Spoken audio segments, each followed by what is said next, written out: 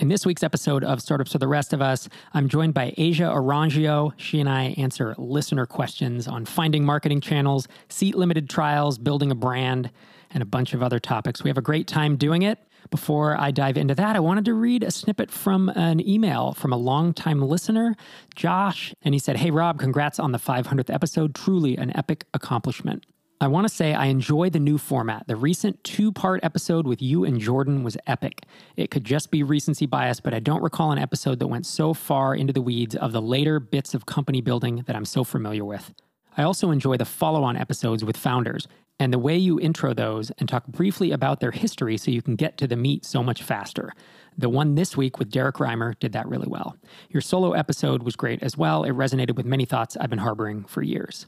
He wrote a very nice email that I'm summarizing. He ends with, "Feels like I could just rant with you and have a beer about topics like this," which would be great. What this all circles back to is that I want to commend you for your approach. As one of the listeners mentioned in the 500th episode, your authenticity is very much appreciated. Everything you do is thoughtful, pragmatic, and truly helpful to the community you and Mike have built. Here's to 500 more. Thank you so much, Josh. Honestly, it means a ton, and I really appreciate hearing that. I know that we have been getting a lot more letters and comments and thoughts from listeners about episode types and topics and just different approaches. And I find that the more I'm experimenting, the more that people are able to weigh in. Like the recent Twitter poll I did where I said, should we redesign the podcast logo? And I believe it wound up being about 58% no and 42% yes. And so we'll see here in the coming months if I get the itch to think about redesigning it. But with that, let's dive into our listener questions today. Asia Arangio, if you're not familiar with her, she is Asia Matos on Twitter. She is the founder and CEO of DemandMaven.io, where she helps SaaS founders find their first 100 customers, first 10K MRR, or first 100K MRR with the confidence and clarity of a custom growth strategy and roadmap. And she helps with implementation too. So I have a ton of respect for Asia. She's doing great work. She does some work with Tiny Seed founders. She does work with a lot of founders in the microconf space. And she just has a killer marketing instinct. She knows funnels. She knows how to get in, do jobs to be done interviews, execute on marketing channels to find one that works, start to scale it up, work with founders to do that. So Asia is a wealth of knowledge.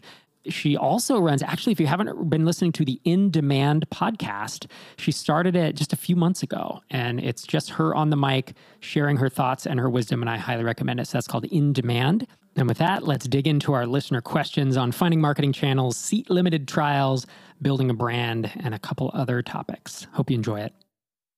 Asia Arangio, thank you so much for joining me on the show. Thank you so much for having me. Always love just working with you guys in general and super excited to answer some questions.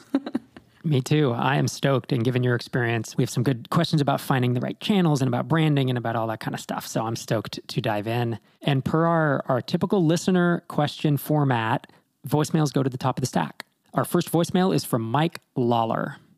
Hey, Rob, I'm working on a modified first step of your stair-step approach. My app migrates subscriptions from whatever recurring billing software you're using, Chargebees or a Recurly, etc., to Stripe billing. It's a one-time fee that I'm considering eventually morphing into a productized service. I believe in the demand for the product. I've been contracted to do this exact thing 2 different times and then contracted another time to migrate an app onto Stripe billing.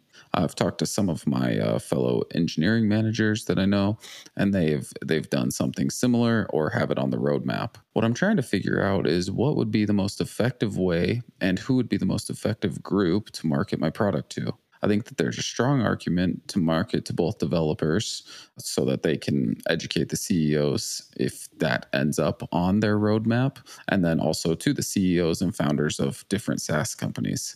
But I'm unsure what would be the best channel to do this. LinkedIn, Twitter, forums, etc. I don't think the SEO and SEM would be particularly effective because I'm not sure how many decision makers are searching for things like switch from Zora to Stripe billing or whatever it may be. Any suggestions you have would be awesome. Thanks so much. I love this question because my honest first thought was, why not SEO and SEM?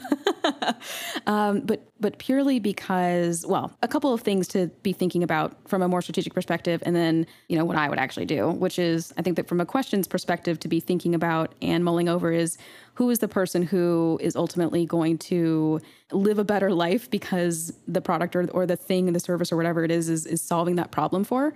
Is that ultimately the CEO or is that ultimately the developer? I think that's something to explore. But my guess is that while it might not be the fastest channel in the world, if this is enough of a pain or a problem, someone is probably searching it somewhere. And I think exploring, yes, like the SEO and SEM route is actually what I would start with. I would do the research, of course. It wouldn't be necessarily a thing I would just like double down on immediately. I think you'd have to, use a tool like Moz or Ahrefs to kind of see, like, are people actually searching this? And based off of the result that Google is serving up, in theory, if the search results are relevant to what you guys ultimately do, then that actually might be a very valid channel. That was my first impression. I'm curious, though, Rob, what your thoughts were.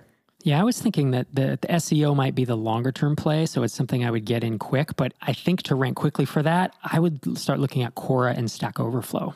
Because my gut is that, as you said, founders and CEOs, if it's a 100 or 200 person company, probably don't care. But if it's founder CEO of a 5-person startup, they're still involved in the Stripe billing or the Chargebee migration. So that's one place. But I really think that in general, it'll be the developer. It'll be some kind of developer who winds up doing this. And when they go to Google to search, migrate from any of these places to Stripe, Quora should rank pretty high. Like, shouldn't there be, I'm guessing there's a question like, how do I move from Chargebee to Stripe billing? Like, I would Google that now and see what's in the top 10. Are any of those places where you can contribute? Are any of those kind of user contributable forms or whatever? Stack Overflow is the other one because, again, developers are going to use that. I love SEO for, I think if you wrote an article about that today on a brand new blog, I don't think it's going to rank immediately. And so that's where I like the Quora, Stack Overflow, even LinkedIn, Facebook groups, Twitter. These are monitoring. Twitter, it's not going to come up every day, right? But having a search or some type of monitor on this, sure, chime in on those conversations. Maybe once a week you wind up with a customer, once a month. I don't think that's going to be some massive influx, but I do think that you have a bit of learning to do right now. You want to talk to as many people as you can, and people with the burning pain point are just so much more willing to talk to you. That's what I love about it. But to your point, I love the idea. I've always loved the kind of the comparison SEO approach where you say, so in the old days, right, 10 years ago, it was like, here is Drip versus all of the other email providers, and it was a big grid, big matrix. Well, now it's Drip versus MailChimp, Drip versus Aweber. Each of these is individual page, and you do a bunch of long-form content such that when someone says comparing Drip versus MailChimp, either your page or MailChimp's probably, or maybe Quora, those are probably, I bet one of those three ranks at the top for that question. And I feel like this could be a little similar. But my concern is, again, if I didn't have a blog with any type of domain authority and I wrote 10 blog posts today, or 10 essays or articles, do you think those would rank anytime soon? Or do you think, you'd have to build up that domain's authority first?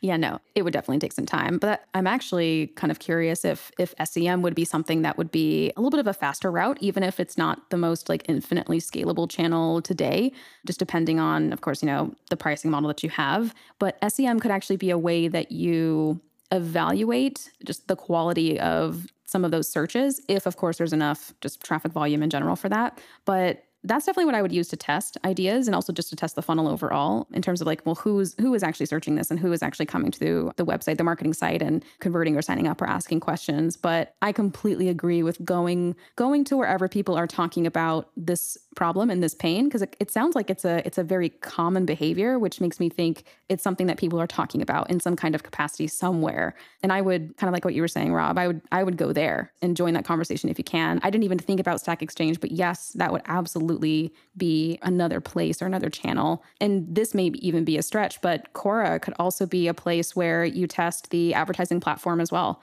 Quora ads also exist. And if I'm not mistaken, depending on the query, you can get some pretty qualified traffic and just engagement overall. It's definitely a test channel. I'm putting that in finger quotes, even though you can't see me. Definitely a test channel. Definitely something to just try with a limited budget if you have advertising budget in any kind of way. But yeah, I would be looking at what are the most intent-driven channels that you can identify related to that behavior and related to that person. So I would put SEM in there. So Google Ads, I would put Quora in there. Same thing for Stack Exchange, where people are intentionally looking for a way to solve a problem. Right. I like that you just define that, because I think some folks might not know what intent-driven ads versus, I guess, is it demographically based, right? That's like the Facebook ads where it's just like, hey, this person likes Dungeons and Dragons and they live in Minneapolis, versus this person just said, how can I migrate to Stripe, right? That's intent versus just who they are. And the platforms you named, the Google and Quora, would be really good intent ones. I also liked, and you threw out a term SEM, which you and I both know what that means, but I'm imagining someone may be listening to it wondering, how is that different than SEO? SEM, search engine marketing, is just kind of a synonym for buying ads on search engines, right? It's usually pay-per-click ads on Google is how I think of it, but of course it could be, there's SEM in Amazon, right? You can buy ads if you have a book or a product up on Amazon and you see the sponsored ranking there. Obviously, you can buy in Bing and YouTube and Google and Yahoo, I guess, anymore. I don't even know at this point.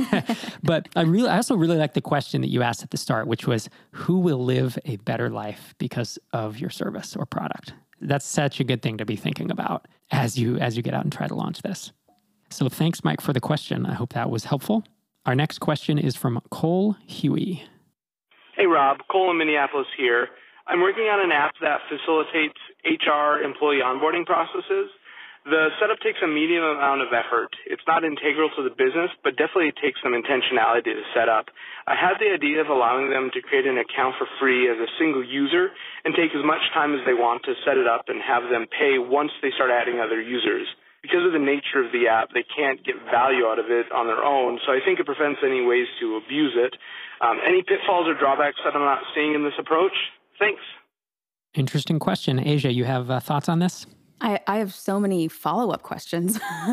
Yeah. Let's do it. We'll just go. I'll just answer your questions. We'll make it up as we go along.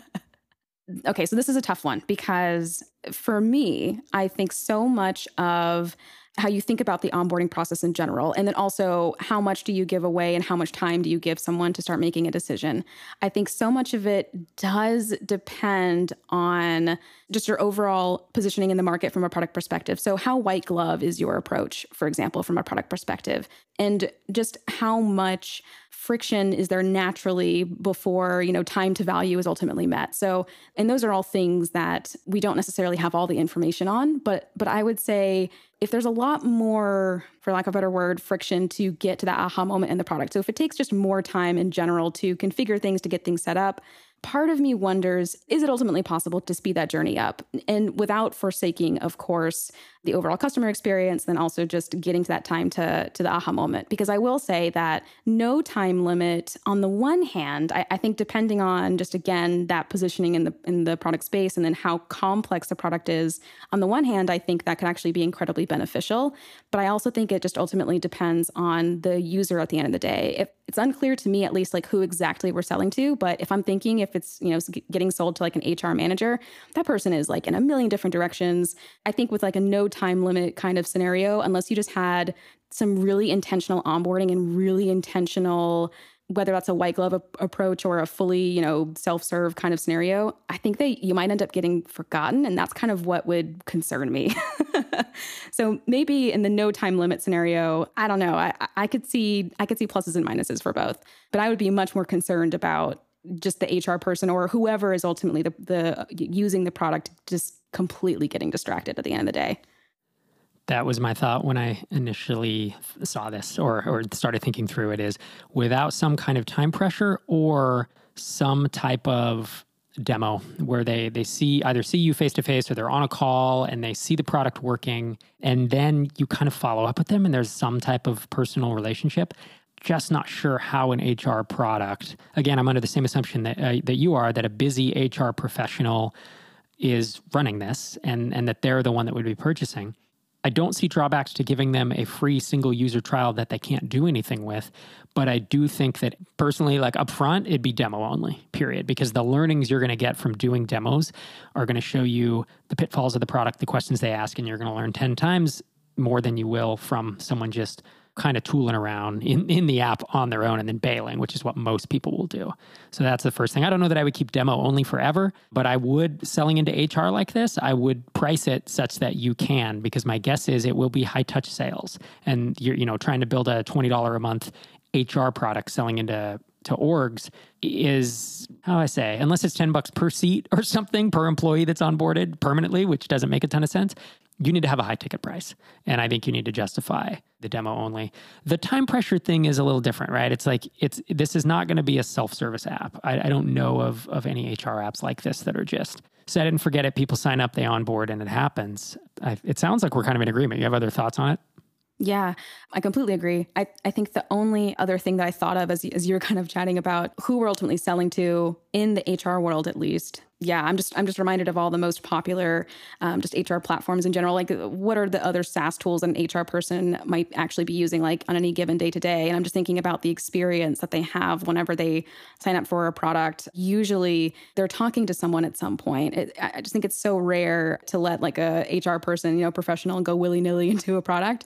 I think if anything, in many ways, your experience will kind of be compared to other product experiences too. And if a lot of other product experiences in this HR space is very much that personal touch, white glove approach, then in a way, I wouldn't say you're like literally competing with those experiences, but there might actually already be a standard that a demo can ultimately help you meet just from like creating that personal touch point. But yes, totally agree.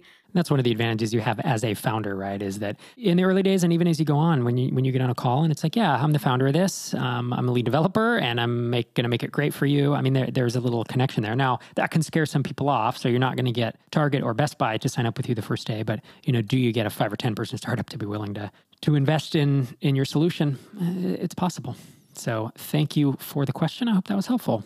Our next question is about branding. It's from Robert Brandel, and he's from websitetooltester.com. He says, hello, startups for the rest of us. As a longtime listener, I have a question for the show. I've become pretty decent at SEO and content marketing, but I was wondering if I shouldn't start investing into brand building at some point. I have a feeling this could accelerate our growth further. And then he says, can you maybe share a bit of the process of building the Drip brand or any other brands you've been involved with? Did you work with an agency? What were your goals and how did you measure them? Many thanks, Robert. And again, websitetooltester.com. What do you think, Asia? I also love this because, and maybe it's splitting hairs just a tiny bit, and I'm super curious to hear what you think also, Rob. But so there's brand and then there's branding. Branding is very much, the colors and the fonts and typefaces and just things that you would leverage visually to represent your brand. And then there's building a brand. And I will say I am not a brand expert, but from the brand experts that I do know, many of them would say that brand is so much beyond just the colors and the fonts and logos and things that you have and the graphics that you're using. So much of it has to do with the overall culture of your business. And culture, I think, is a word that can get sliced and diced in a million different ways, especially today. It might actually be very overused, but ultimately the core values of a particular business. And ultimately, when you think about building a brand, those core values are experienced by your customers and by your users and people who look to your brand for guidance in, wherever it is that you're an expert in from an industry perspective. And then even beyond, where you get into the very highbrow Apple and Steve Jobs, level brand. But I think from building a brand perspective, I think what could be a different way to think about it would be there's building that brand in that capacity. And then there's also either generating more word of mouth from a channel perspective. So I'd be curious if maybe how we think about and how we realize brand is really just looking to expand on the word of mouth piece as like an extra channel to continue to just, double down on, and what can we do around word of mouth to expand that? Or is it literally, oh no, let's actually build a brand, something that means something to someone. And I would say that building a brand from a process perspective is much harder because it is so long-term, at least in my highbrow brand definition. So I like the idea of them building a brand. I think it will take them a while, and I do think it's a gamble. But here's where, when I look at their site, they basically review website builders and e-commerce platforms and hosting platforms. And, I'm sure they make buckets of money on affiliate links. It's a nice site. It's not the typical crappy affiliate kind of referral setup. And it almost reminds me, given the quality of the content they have here, and I'm guessing their organic rankings, I'm guessing they're just getting most of it from organic search. And that always, if I'm going to build a long-term business, it scares me. It concerns me that if no one's typing my URL into the browser, then I am always beholden to Google. And the example I think of that's similar to this, that I would, if I were in his shoes and wanted to expand and wanted to A, diversify, but B, get more traffic, is I would personally look at Wirecutter. And look at how because Wirecutter is just reviews. And there were a bunch of reviews of all types of electronic stuff before Wirecutter.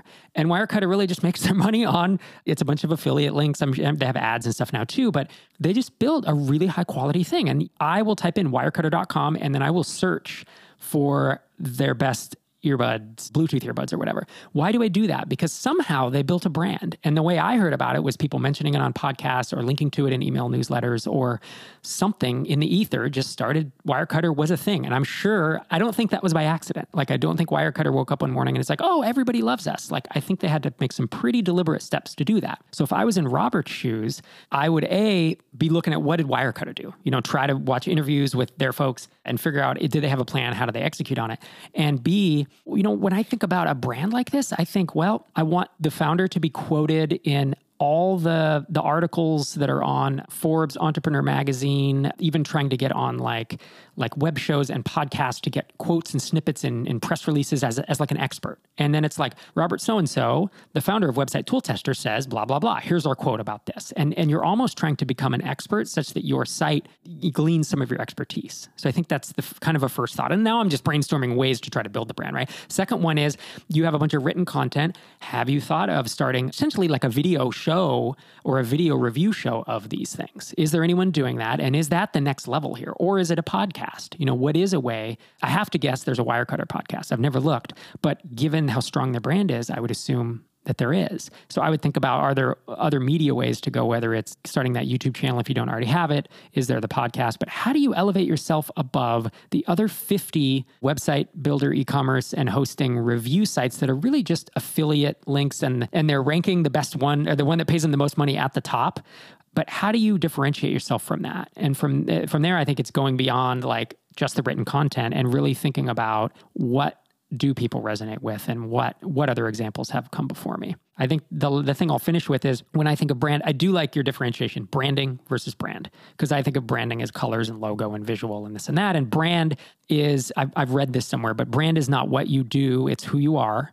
And brand is not how you see your company, it's how your customers see it, or your prospects or your visitors. It's how they see it or hear about it. When I say Wirecutter, if other people have heard of the site, they say, oh, that's that reputable site that reviews, these things, and I trust their recommendations. And somehow they built up that brand. It's how we see them. So those are my thoughts when I heard it. I'm curious if you have other thoughts given our back and forth. Yeah. Actually, really a question for you, just in your experience, how would you recommend someone build a brand from like a personal brand and separating that, or maybe it is just the same as like the actual business brand, but how do you kind of see building that personal brand versus the business brand? Or do you find it's very much the same? I think you can do it either way. I've done both. Rob Walling started becoming a personal brand in the blogging space and then in the podcasting space. Then we started MicroConf, and MicroConf started becoming its own brand that was affiliated with Mike and I, the co-founders of MicroConf. Now, I was really all in. I mean, MicroConf was a thing we did on the side. Startups for the Rest of Us was a thing we did on the side. And I was still all in on the Rob Walling brand until I started Drip, and then I just got too busy. And what you'll notice is the Rob Walling brand these days is really tied heavily to the podcast, MicroConf, and Tiny Seed. Like, although I am the face of it, those brands are bigger than me. And I'm not doing a bunch of personal, like go to robwalling.com and there hasn't been a new essay in years, but you go to MicroConf and Startups for the Rest of Us and Tiny Seed, and there's a bunch of new content coming out. And some of it's from me and some of it's from other people. So in his case, in Website Tool Tester, unless Robert wants to become a personal brand himself, which he's given no indication he has, I would, although he can be the founder and the expert and lend the insight, building a personal brand would involve him going out and maybe writing blog posts under his own name, and starting a podcast where his brand is put ahead of Website Tool Tester. But if you started the Website Tool Tester podcast and it's just like, hey, I'm Robert, I'm the host of Website Tool Tester, I'm the founder as well. And then he goes into it, like Website Tool Tester gets the brand equity in that. And so in his case personally, like again, unless he really wants to build a personal brand, I don't think you need to. I think you can build the brand without having to become like the celebrity founder.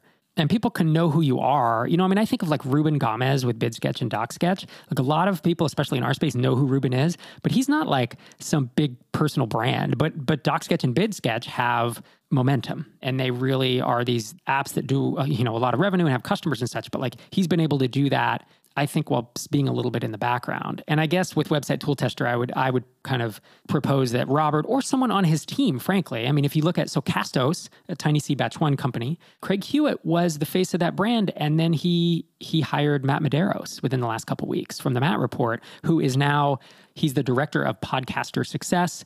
And Matt is, now going to start becoming more of that voice. And I think the Castos brand is still very strong. And it wasn't tied so closely to Craig that if Craig is only the co-host of the podcast or takes a few weeks of their, off of their podcast or of blogging or whatever, that like, I don't think the Castos brand suffers from that. And I think that's a really nice way to do it, because it means that if you're a 50 or 100 person company, Craig Hewitt doesn't still have to be recording the podcast every week. Right. Thank you for that breakdown. I can hear that question in the back of some founders' minds of like, okay, but wait. Awesome. Thank you. Absolutely. Well, thanks, Robert. I hope that thought process was helpful. Our next question is from Eitan Efrati, and he says, love the show, what you guys are building, and the message. Here's my question. I got laid off because of COVID-19, and now I'm looking to go back on my own. After more than 5 years of working for a venture capitalist and then one of their high-growth portfolio companies, I know that I want to get involved with smaller, profit-driven startups, and I'm weighing a few different options of what my next steps could be. I've got 4 kids at home, a supportive wife, and about 6 months of runway, and I'm trying to balance my confidence and enthusiasm with making smart decisions. I have a few options I want to lay out for you, and I'm curious to get your take. Option 1 is high risk. Go out on my own, which would start as contract work and evolve into a productized service. I would continue to tinker on the side with other ideas and probably try to build a more substantial business in the next 1 to 2 years. This requires zero funding. Option number 2, medium risk. Join a fledgling startup, which is inviting me to be the CEO to try to restart sales and marketing instead of closing down. They invested hundreds of thousands of dollars in angel money into building out technology, have dozens of paying customers, but it's been several years and the company hasn't taken off beyond break even. They have 1 full-time employee and 2 co-founders are still involved. They'd be paying me in meaningful profit sharing and equity. Option number 3 is low risk. Take a full-time job and tinker on the side with either freelance work, my own business idea, or someone else's business idea. My market rate salary would put food on the table and then some, but I wouldn't have much time to think or do anything outside of my full-time work. I appreciate any insight you have. Thanks in advance. Asia, what do you think? Isn't this a fun one? This isn't It Depends for sure, but let's start with some thoughts. Yeah. From a decision-making framework perspective, like if we really had to think about how do we make decisions about just planning for our life and what's important to us, and just looking at these options, it's very clear that this person values entrepreneurship in some kind of way. This person wants to do something just on their own in some capacity. And going back to that statement of just becoming more independent, it's very clear that this is a core value of this person. From personal experience, I did number 1. I lived option number 1, which was going out on my own, starting as like a, contractor kind of, role, and then really building a service business over the next 1 to 2 years. I will say I did not quite go to the level of like productized service, which I think is like a step even further of the kinds of work that I do. But here's the gotcha. I don't have children. I don't have a mortgage. And there's just a few things about me making that choice, and with zero funding, like I literally did it. I just started to do it.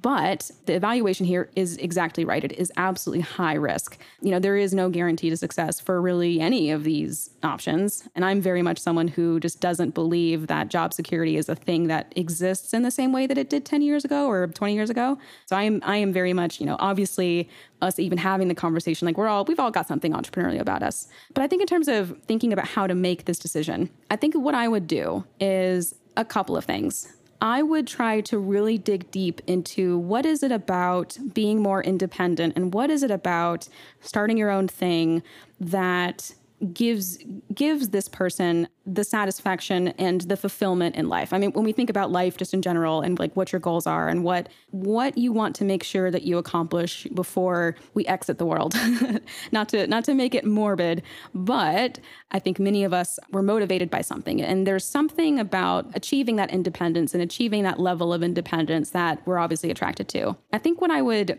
maybe go back to the person asking the question with would just be, which option out of all the options, which one would you regret not doing? Like if you had to pick one, what would be the most regrettable experience out of all of them?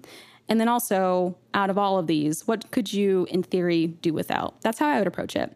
But I think in terms of just what I would do in this particular situation, given the context of just, my family, my responsibilities, I think I hate to go middle of the road, but I actually think the medium risk is probably the amount of risk that I would end up taking, purely just based off of my own personal values and the way that I think about what risk I would be comfortable taking.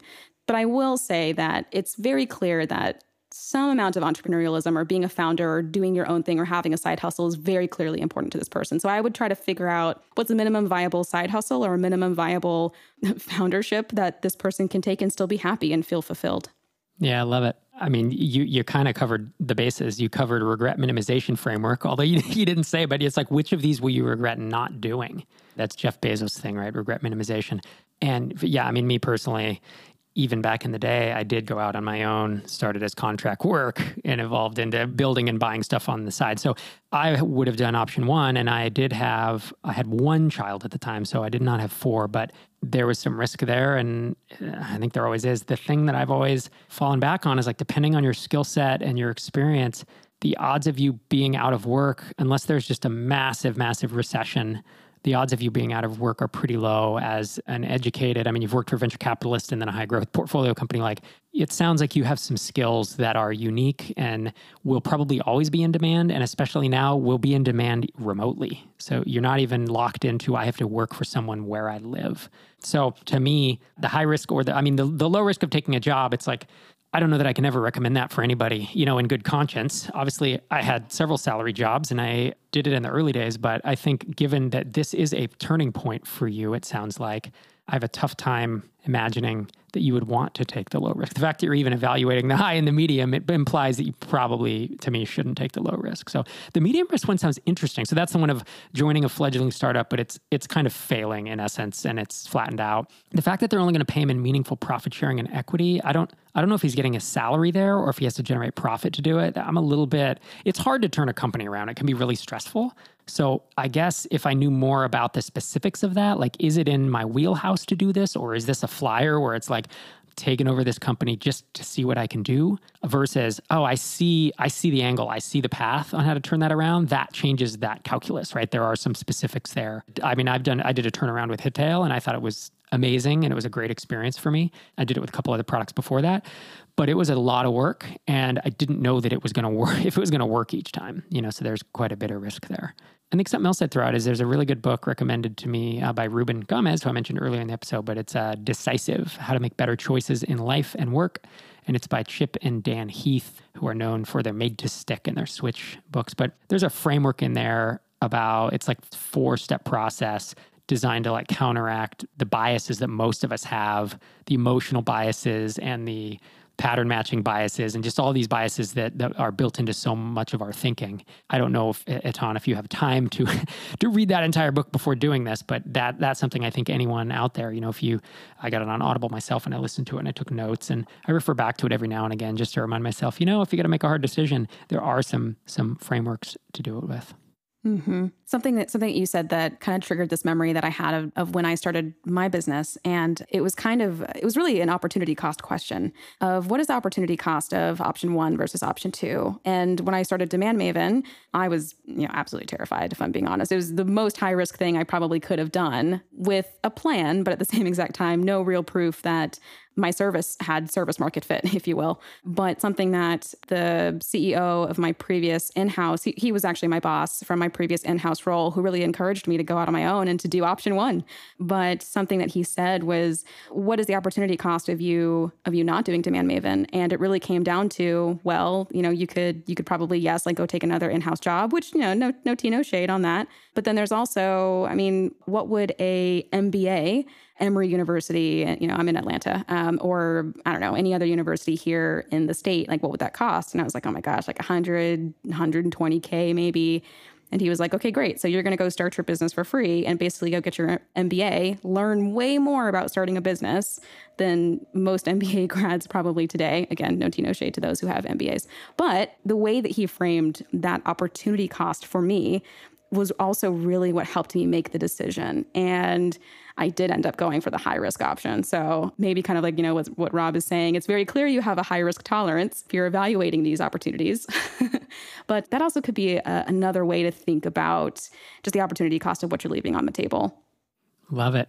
Asia, thank you so much for joining me on the show today. If folks want to keep up with you, you are Asia Matos on Twitter, and of course, demandmaven.io if they want to check out all the work you're doing helping SaaS founders reach their growth milestones. Thanks again for hanging out with me. Thank you so much. This was great. Thanks again to Asia for joining me today. If you loved this episode, I would super appreciate a 5-star rating in whatever device you use, whatever app you use to listen to podcasts. Really appreciate it, even if you can't write a full comment. Getting some type of review helps me keep going and helps us keep pushing forward with the show. Thanks for listening. I'll talk to you next Tuesday morning.